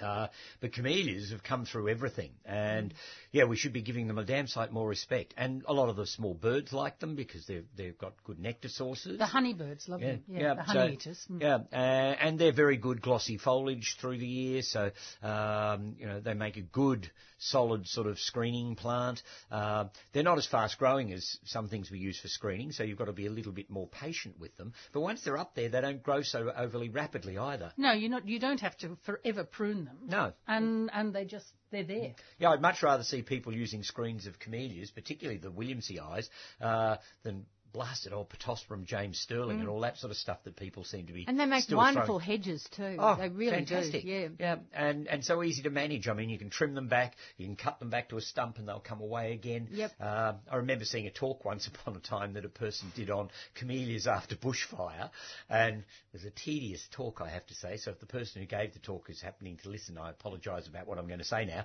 But they had one of these PowerPoint presentations where it sort of faded from one picture to the next, but instead of it fading, they had it burning from one picture to the next. So they'd have a picture of the flower, then they'd have a picture of the bush, then they'd have a picture of this blackened pencil lead sticking up out of the ground, and then they'd have a picture of the regrowth of the camellia coming up afterwards. They only needed to do that once to prove the point. Yes. But they did it time and time again. I think it went for about 3/4 of an hour. Oh. And it was probably one of the most tedious talks I've ever sat through in my life. But did the camellias survive the bushfires? Every single one of them came back again. And the only issue was that 1 or 2 of them were grafted reticulata camellias. So, of course, the understock came back. But in general, all of the camellias came back. And they quite literally were burnt to pencil lead sticking up out of the ground. You wouldn't think there was any chance. You'd think their roots would have been baked solid. You just wouldn't believe that they'd come back. In fact, some of them suck it up off the root system, out from the trunk. So particularly, funnily enough, the Williams eyes, they came up off the roots. And I have seen Williams eyes dug and moved and the roots left behind in the ground send up new plants. Good heavens. Fabulous. You know, so that's just how tough some of these camellias are. The reticulatas do tend to be difficult to find. Yeah, well, they've nearly always got to be grafted. They don't have a strong enough root system on their own roots. And unfortunately, in this day and age, people can't see the value in spending an extra $10 on what looks like the same sort of plant to the one that they can buy that was cut and grown. So they're not prepared to pay that extra money. It's the same with some of the older rhododendrons that are really hard to propagate. They had to be grafted, and people won't pay that extra money because they don't see it as being extra value. But certainly it's extra work, and so the money should be there for it. And it's a bit unfortunate because reticulatas can be really remarkable looking plants with their enormous big flowers on them, and they have a slightly lighter Yes, they're much more clearly a tree than a shrub. Yeah, they are, and they are quite breathtaking in flower. I mean, for me, great big lolly pink things are probably not something I'd go for in my own garden, and a lot of these things are great big lolly pink things. Except your peonies are lolly pink, some of them. Yeah, but they're not great big. The flowers are, but the plant isn't. Yes.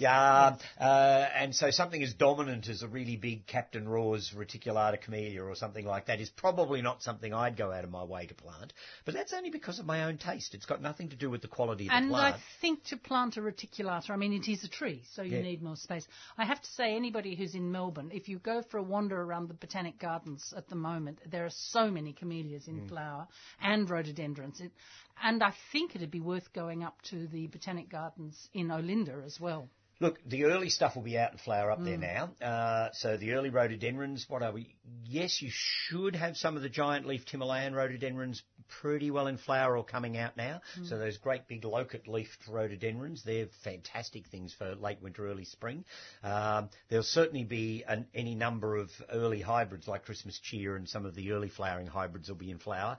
And they should have camellias in flower up there by now. So. Yes, well, our camellias in the Botanic Gardens are just looking fab. It's really worth looking at them at the moment. Yeah, so we should all be going out on a camellia expedition, I think. Absolutely. They're a fabulous plant, and they're exactly the sort of thing we were talking about before that go out of fashion. And you know, people don't talk about camellias terribly much, which I think is a real pity. Yeah. And it's interesting, well, when you talk fashion, I can remember back in the 1960s, you couldn't sell a Sasanqua camellia for quids because they weren't big and gaudy. Right. You know, so we had Sasanquas in the nursery and hardly anybody bought them. And yet they were hardy, they were quick growing, they made good espaliers, there was lots of things you could do with them.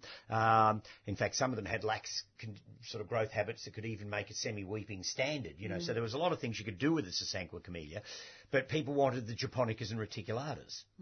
That's what they were after. They wanted the big, blousy ones. Now, of course, Sasanquas are a real thing, and, you know, people are using them for screening and espaliering and all those sorts of things. And they take more sun. And they take more sun than the japonicas, so they're a very useful group of shrubs. And they're sort of autumn, early winter flowering, which I think is also fabulous because that is a bit of a blank period in the year. Well, one of the things about my camellias is the first one, which is, 20 foot high. It was there when I moved in, and it started flowering 2 months ago. Yeah. And I will still have camellias flowering in another month or two. Yeah, exactly. Through the winter. If you plant some japonicas, some reticulatas, some Williamsias, some Sasanquas, you can have them flowering for almost the whole of winter. And if they ever get their act together and start breeding with some of the camellias from northern Vietnam and southern China, like Camellia amplexicaulis, it flowers off and on throughout the year. It doesn't actually have a flowering period. And the yellow one is in bud in the Botanic and they Gardens. certainly need to use that in the breeding program, because just imagine the apricot and orange and things that you could create in camellias. I love that yellow one. It's got the most amazing leaf. Yeah, it of looks any like of them. Mr. Sheen's been used. It is so glossy and shiny. It is just beautiful.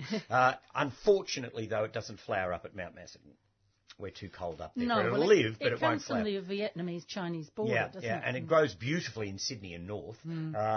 So I think it's the camellia for the warm, temperate to subtropical climates. It's absolutely fabulous, and it's good in Melbourne. But yeah, we're pushing it beyond its boundaries at Macedon, unfortunately. Yep. So camellias, good. Okay. Priscilla wants to know how to access our gardening show on Facebook. Well, firstly, she's got to set up a Facebook account. Yeah, so if you've got a Facebook account, it's easy. You just go in and look for 3CR Gardening Show and click like or follow, and it'll all come up. But I occasionally have trouble getting different bits of it. She might be having trouble just getting the photos from today. Although I have to admit I didn't put any up today. Naughty But Virginia. 2 weeks ago I put up all of the, which I still haven't talked about this time either, all of the salvias that I've got here. So if you go back 2 weeks, you can see my salvia. And you can go back. So yes, you can go back. They go stay back up through there the for a while. feed and see what's what. But I think once you've looked for it, look for it as a new one, and like it, you will be able to find us and then bounce through what we've got and what we've had. Yep. Okay. And it does show up on Instagram too. Liz Yes, is it putting does show up. Instagram It's on as well. Instagram And as well. Instagram is a very good place for people who like plants. Yeah, nice picture-y things. Yes. Yep. Okay, so next we're going to Julie out in North Bowen. Good morning, Julie. Hi there. It's lovely hearing you all talk about the camellias. I've got something a bit more boring to talk about. But I've had a peace lily growing inside quite happily for goodness knows how long. Got a new cat who decided he wanted to eat the leaves, and I believe they're toxic. So, could it survive outside? I doubt it. It might survive outside through the summer in a really shady, cool sort of area, a fernery or under a big tree. But I think the winters in Melbourne are still too cool for something like a peace lily to really cope. But if you put it out, Julie, for the next few months, yes, his lordship might then lose interest. That might be a way of just, You can't put it up somewhere higher where the cat's less likely to find it. Well, given you can go up a curtain. No, I've thought about all those things. It's in rather a large pot. Yeah. Stick it out in the pot. Leave it out in the pot in a cool, shady spot for the next, until after Christmas. Yes. And when he'll be a bit older, and see if he has forgotten it. Well, that's a good try. Yeah, but I don't think they're going to survive well through a cold, damp Melbourne winter outdoors. Okay. So, all right. I thought but having said that, if you've got one that's being munched to bits by the cat, it's not going to look any worse if it's munched to bits by the cold outside either. So you've got little to lose, so it's worth a try, I guess. All right. Thank you for your advice. Thank you. Bye. Okay, bye. Yes, aren't the indoor plant thing becoming a thing again? Oh, gosh, yes. Yeah, yes, everybody's going It's nuts. gone crazy. Yeah, which is good. I mean, it's a way of people growing plants even if they don't have a garden. Well, that's the point. So many people now are living in apartments and they have no access to garden. Yeah, and I feel sorry for those people living in apartments considering what's going on at the moment too. Who'd want to buy an apartment? But, I mean, they've shown there are massive health benefits even from just having greenery surrounding you. Inside, even in your office at work. Yes, so by all means. Yeah, look, I think it's a great thing that this thing has come back again. I'm not quite sure about whether we should be planting more rubber trees in anodised pots, which I still have sort of nightmares about from, way back when. Aspidistras in the corner. Yes, I don't mind the aspidistra in the jardiniere. I can live with that. I remember going to get my hair cut at the barber's in Wood End when I was a very small child, and he had two big aspidistras in big old jardiniers. And I think that the guys used to butt their cigarette butts out in them. So I do quite like the aspidistras. But the thing that's got me me giggling is the amount of money people will pay for a variegated Monstera. That is the thing, to get a variegated Monstera. I've had quite a few people come into the nursery trying to source them, and this might be giving it away a bit, but I believe there is a wholesale grower out there somewhere who is building them up in huge quantities. So if, in fact, you're patient enough to wait for another year or two, they'll probably show up in Bunnings at a probably quite ridiculously low price in comparison to what people are paying for cuttings of the variegated Monstera as we speak over eBay and sundry other places. So, be patient, and they're going to be out there in huge quantities, and then everybody will be bored with them and they'll move on. Yes. But no, I think the houseplant thing is a good thing. I mean, we should have plants around us in every way, shape and form that we can. Oh, absolutely. Yep. Okay. Let's go to, let me see, Alice in East Keilor. Good morning, Alice. Good morning, everybody. How are you? We're well, thank you. Good. I have a query. Probably silly, but I'm going to try it anyway. I've got a couple of Cymbidium orchids in different colours in single pots and a crucifix. What I'm wondering is, could I plant them all in one really large pot together? Look, the crucifix and the Cymbidium orchids are both very tough and hardy orchids. They would probably both be happy with the same potting mix, but therein is the rub. I mean, some orchids like that really fibrousy open potting mix. Other orchids don't need as open a potting mix, so sometimes you have to adapt the potting mix for the specific orchid species. But I don't see any reason why Cymbidiums and crucifix couldn't grow in the same pot in the same potting mix. And because most of them grow as epiphytes in nature, they don't have particularly big root systems either. So they're not going to strangle each other. In fact, they'll probably grow happily together. So, yes, I think the answer is yes. And I don't see any reason why you shouldn't. And, in fact, you could make a rather lovely sort of landscape in a pot with the different textures and forms and shapes and things. So as long as there's enough room for both of the orchids to have space, or 3 or 4 orchids, depending on how many you're using, I don't see any reason why you shouldn't do it. And they like their roots a little bit crowded, don't they? Yeah, they do. They seem to flower better if they're not too sort of open-spaced. So, you know, I think it's quite a practical idea, really. On is the it other possible hand, they will change colour? Sorry. No. No. Whatever the colour is that they are at the moment, they'll stay that colour. Stay. I mean, occasionally a plant will throw a sport, which is a genetic variation of a colour, but that's in its genes, not how it's growing. And as far as I know, not many orchids throw sports, but camellias certainly throw sports, and azaleas will throw sports, and roses have been known to throw interesting sports as well. But that's got nothing to do with growing them together. It's just the fact that they have a propensity to do those things. So your orchids aren't going to change in characteristic at all. Oh, terrific. Because I was thinking about it, and then I thought, maybe I'll alter something and make them become something else. No. But no. What about a Sydney rock orchid? Can I plant that outside in the ground, or does that always need to be in a pot? I've seen them growing in the ground, but what people normally do is they modify the ground for them. So they build up an area with perhaps some rocks, and then they backfill it with some big chunky bits of pine bark and other sort of things that you would normally use in an orchid mix, and then plant into that. I wouldn't put the Sydney rock orchid into unprepared Melbourne soil. You might get away with it in the sand belt, but you certainly wouldn't get away with it if you've got a heavyish clay soil. East Keilor. East Keilor, heavyish clay soil. No, don't do it. So if you're going to plant it out in the ground, make an artificial rock outcrop and backfill it with some really good open fibrous-y stuff that the orchid would be happy in a pot, and then it's sort of like growing it in a pot, but you're not. Oh, terrific. Thank you. I like that idea, actually. Yeah, it could work quite well, and it looks more natural that way, so it's quite a nice way of growing them. I think that would look good, Alice. I'd go for that. Oh, thank you. Sounds like a good idea to me, and thanks about the other one too, because I'm going to do that today. Good. All right. Okay. Enjoy. Thanks for your help. Okay. Bye-bye. Bye. Okay. Are you right? Yes, I was just reading the little note that came in. Yes, Laurie in Kyneton was wondering whether I stocked at my nursery a shrub called Corylopsis sinensis, which is a Chinese, they sometimes call it Chinese witch hazel, something like that, Chinese hazel. It has a hazelnut-like leaf. It's a large shrub / small tree, and it gets these little pendant, pale yellow spikes of flowers on it in the late winter, and it's just lovely. Sounds gorgeous. It is a beautiful plant. It doesn't cope with howling northwesterlies on a 45-degree day, so it's a Chinese woodland plant, so it does like, semi-shaded, sheltered position.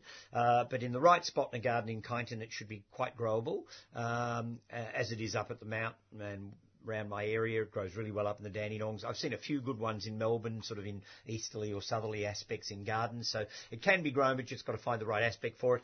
And I have got some at work. They're fairly advanced plants. I can't remember what price I've got on them, but I think they're in 12-inch buckets and probably a metre or more tall. So they're quite large plants, and they should be coming into bud at the moment. I haven't looked at them recently, but there should be flower buds on them at the moment. So yes, Laurie, if you're looking for a Coralopsis sinensis, I probably can help.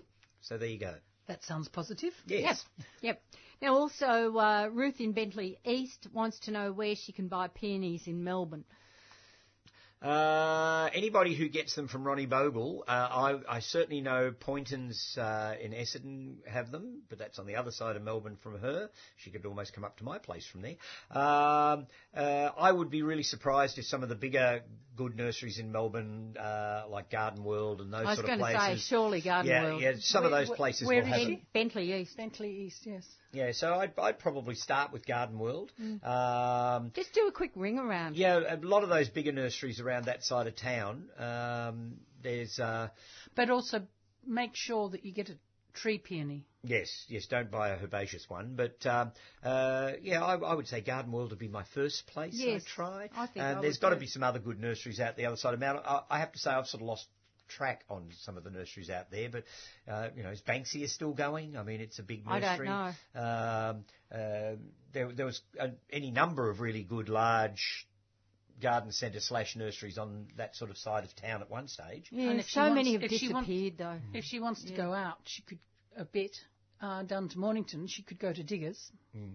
True. They're sure to have them, but don't let anyone talk you into trying a herbaceous peony, because it won't work. No, they very rarely will flower in Melbourne. You'll always get the odd person who says, but mine does. But that's the exception, not the rule. So, also East Bentley is, it's really low and near the sea. Yeah. It's mild. People went to extremes, didn't they? They used to put blocks of ice round their herbaceous peonies. And some people don't have a life. Trying to get them to flower. But no, look, I think, a bunch of peonies bought at the florist shop when they're in bloom is probably the best way to have herbaceous peonies at your place. It's not and beyond the tree the peonies are beautiful. Oh, I adore them. Oh, they're gorgeous. Yeah, and they go from great to better. As years go by, they just get better every year. I mean, I've got a big old tree peony, I should say, outside the front gate of my nursery. It's been there 30-odd years, and every year it comes out with 30 or 40 huge, big, papery flowers on it. Wow. And it is just breathtaking. And I don't do anything to it. I don't feed it, I don't water it, I don't do anything. When we've had some of those really dry seasons, its leaves have all gone crispy by the end of summer. Next year it's still got 30 flowers on it. So, once they get their roots down and anchored well into the ground, your house could fall down and it could be an empty block for 20 years where nobody's done anything. It could be full of couch grass and the tree peony will still be there. Yep. Everything else be gone, but the tree peony can still be there. Yep. So, once they're well established, it's almost impossible to kill them. Fab. Yeah, so they're great plants. Okay, next we're going to Anne in Glen Iris. Good morning, Anne.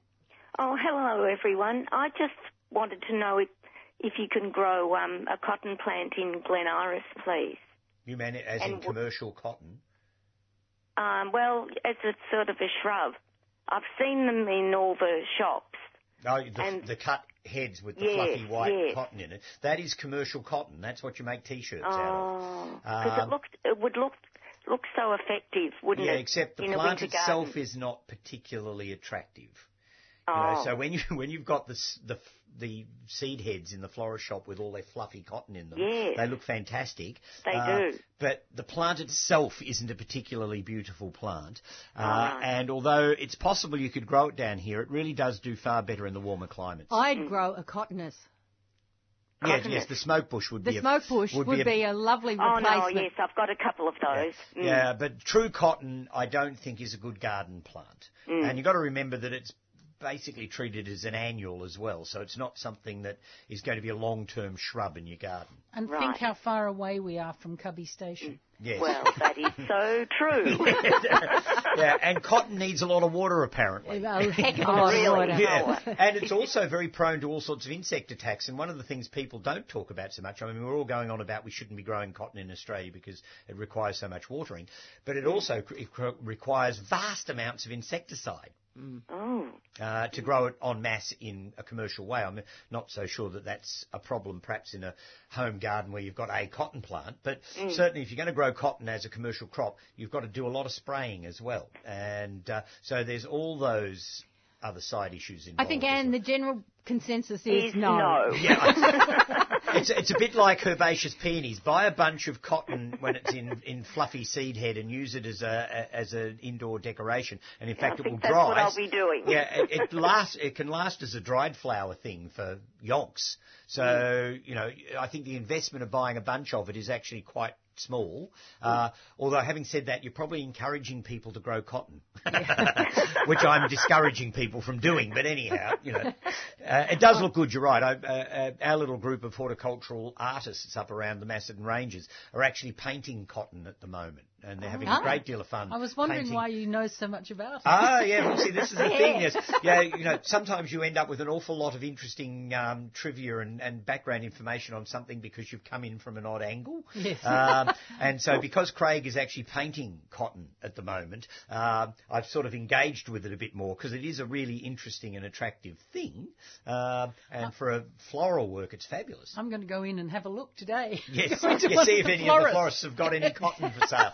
I've never considered cotton as a plant in any neither form. have I. No, it is. It's beautiful, and it will make a really interesting subject for botanical art because to paint that sort of the fluffiness, fluff yes, of white, sort of like fairy floss in white, is going to be really quite a challenge. Because we've got the ceiba in the Botanic Garden, so we get the kapok. Yes. Oh, yes. And the when that comes out, that's just, again, so fluffy. So do you run around and collect it all for cushions? No. It's too high. Yes. All right. So I hope that sort of answers your question, even if it might be slightly on the negative. Yes, if it wasn't the answer I wanted. Yes. At least it's an answer. Yes, that's right. Thank you very much for that, all of you. Bye. Yeah, thank you. Bye-bye. Virginia, we can actually... Oh, yeah, let's talk about some salvias. You bought a whole pile of gorgeous salvias. We didn't get to them last time. I do have a lot of salvias, and I know that I'm known for always talking about salvias, but just... But that's because you're an old sage. Exactly. And but a disordered one. Yes. I have got so many salvias out at the moment, and most of them are about 5 or 6 foot tall. So they're all biggish plants. They're the biggish ones with big leaves. And I used to prune them, but I've now got so much to prune, I don't prune them always. So I prune them every couple of years, which means they get bigger and bigger. And but they don't get rangy if you don't prune them every year? I find as long as I prune them every 3 or 4... That's enough? They're fine, Yeah, yes. oh, that's an interesting concept. I find the Mexican daisy, I think I have to prune every year because it will grow... that Mexican daisy must grow 20 foot in a year. Oh, yeah. The Montanoa. So I do prune that every year, but I'm not pruning the big salvias. And pink icicles, which is almost the biggest of the flower amongst them, it does have to be pruned because it's falling over. Yeah. It's just falling over everywhere at the moment. Yeah. But it's got such big flowers, and I look out the kitchen window and there's pink icicles just falling over everything, and it looks absolutely gorgeous. Yeah. So you can forgive it. And I've got a water bowl near it, and the little birds, the combination of the pink icicles to be in and the Pieris that's also just near it, they're very happy there, so I can just, sit there frying an egg, looking out and having a ball. Do the birds notice you're frying an egg? No. Well pointed. Yes. Totally inappropriate. Yes, it's their babies.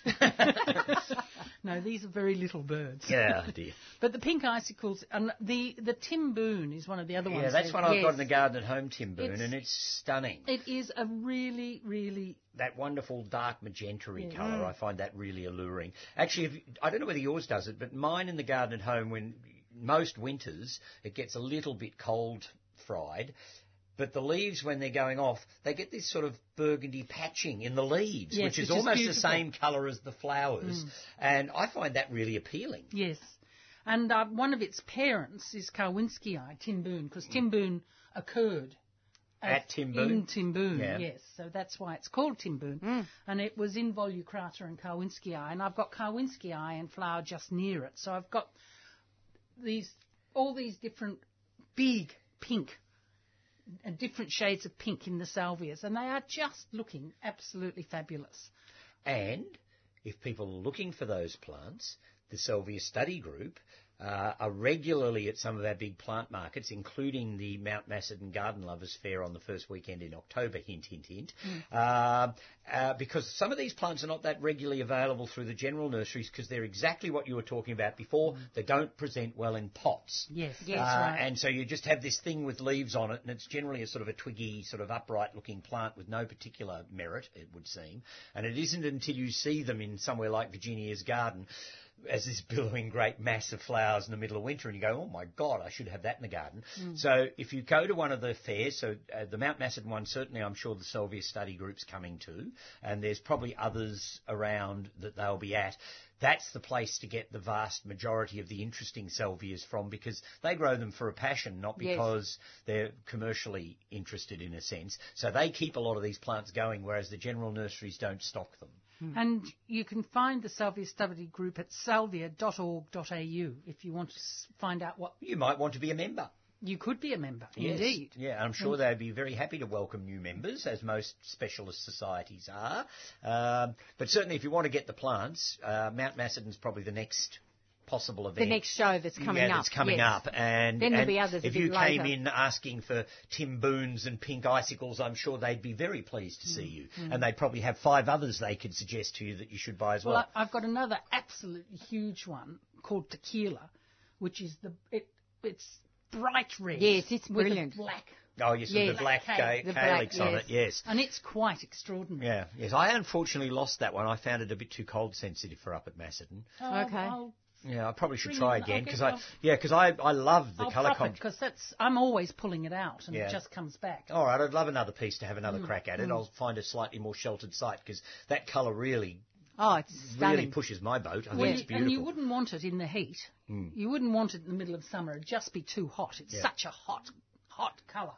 But it's fabulous at this time of year when you're cold. And that's the thing with pinks, you know. I mean, they're slightly warming, aren't they? Yeah, some of the very strong pinks are very good at this time of year, but definitely not so wonderful in the middle of heat. Yes. Which is when you want your blues and your whites. Yes, the softer, cooler colours. Cooler colours. Stephen, we've just got time for a quick mention of your other plants. Just quickly. The other thing on the Facebook page I've got up at the moment is Russian borage.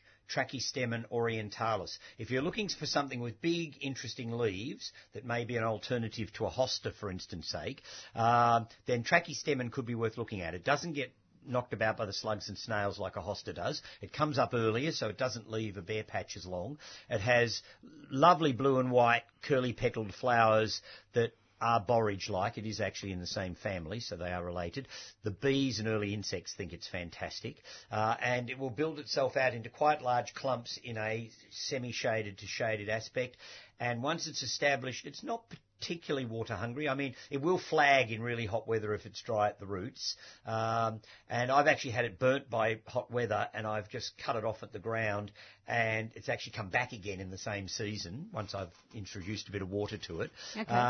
And I think Trachystemen is a fantastic plant. So it's just one of those things that you don't see around much. There's a lot of it in our old gardens up at Mount Macedon. It was obviously popular back in the 1920s or something, and it's just naturalised in some of our gardens up there. And is it good for the compost? I have no reason to believe it wouldn't be. Nearly anything in the Boraginaceae family, if you put it into the compost, so your forget-me-nots, your borage, your comfrey, your Trachystemen, all all those plants, if you pick the leaves and throw them into your compost heap, it will in fact help to stimulate compost. So it could be useful that way. And I don't know what it is about it, but comfrey and trachistemon, my corgis love them. Every time I take them for a walk, they go through the front garden and they grab a leaf as they're going through, and they chew it up and walk out the driveway having a lovely chew on either comfrey or trachistemon. And they seem to love it, and it doesn't seem to do them any harm. Well, there was a really funny problem with comfrey at one stage because people were recommending it because it's known as knitbone in the old herbalist section. And, of course, they said, it's poisonous. Well, of course, if you concentrate and inject it, it is poisonous. Yeah. But by the leaf, no, it's not. And if you use it as a poultice, which is the way to be using it, it certainly isn't. Yeah, so trachistemon, and quickly we did mention this plant in a way. Virginia talked about it. Pyrus, the lily of the valley trees or shrubs, they're coming out now. They're gorgeous. Lovely things with the little dainty sprays of lily of the valley type flowers. The one I bought in this morning is a hybrid called Dorothy Wyckoff, which has basically white flowers but has pink stems and pink calyxes. So you've got this sort of pink and white combination. And there's rich pink, mid pink, pure white, some that have variegated leaves, some that have bright red new growth. Pyruses are a wonderful group of shrubs for the not too hot and dry spot. But mine is facing west and gets the northwest wind all summer, and it just goes. I mean, it is old. Yeah, I was going to say, once they get really well established, they'll probably cope with nearly anything, but I wouldn't want to start a young one off like that. And they make great pot plants, so consider them as pot plants as well, because their foliage is pleasant all year round, their flowers last for a long time, and if it's one that gets the really pretty new growth on it, well, there's another added bonus to them. And you can get dwarf ones, all that stuff. So there you go, Pyruses. We've covered everything. Well done. Okay, that is our lot for this week. We will, of course, be back again next Sunday at 7:30. Big thank you to the team, particularly to Robin, who's been handling all the phones this morning. But tune in next Sunday morning at 7:30. Till then, bye for now. You've been listening to a 3CR podcast produced in the studios of independent community radio station 3CR in Melbourne, Australia. For more information, go to allthews.3cr.org.au.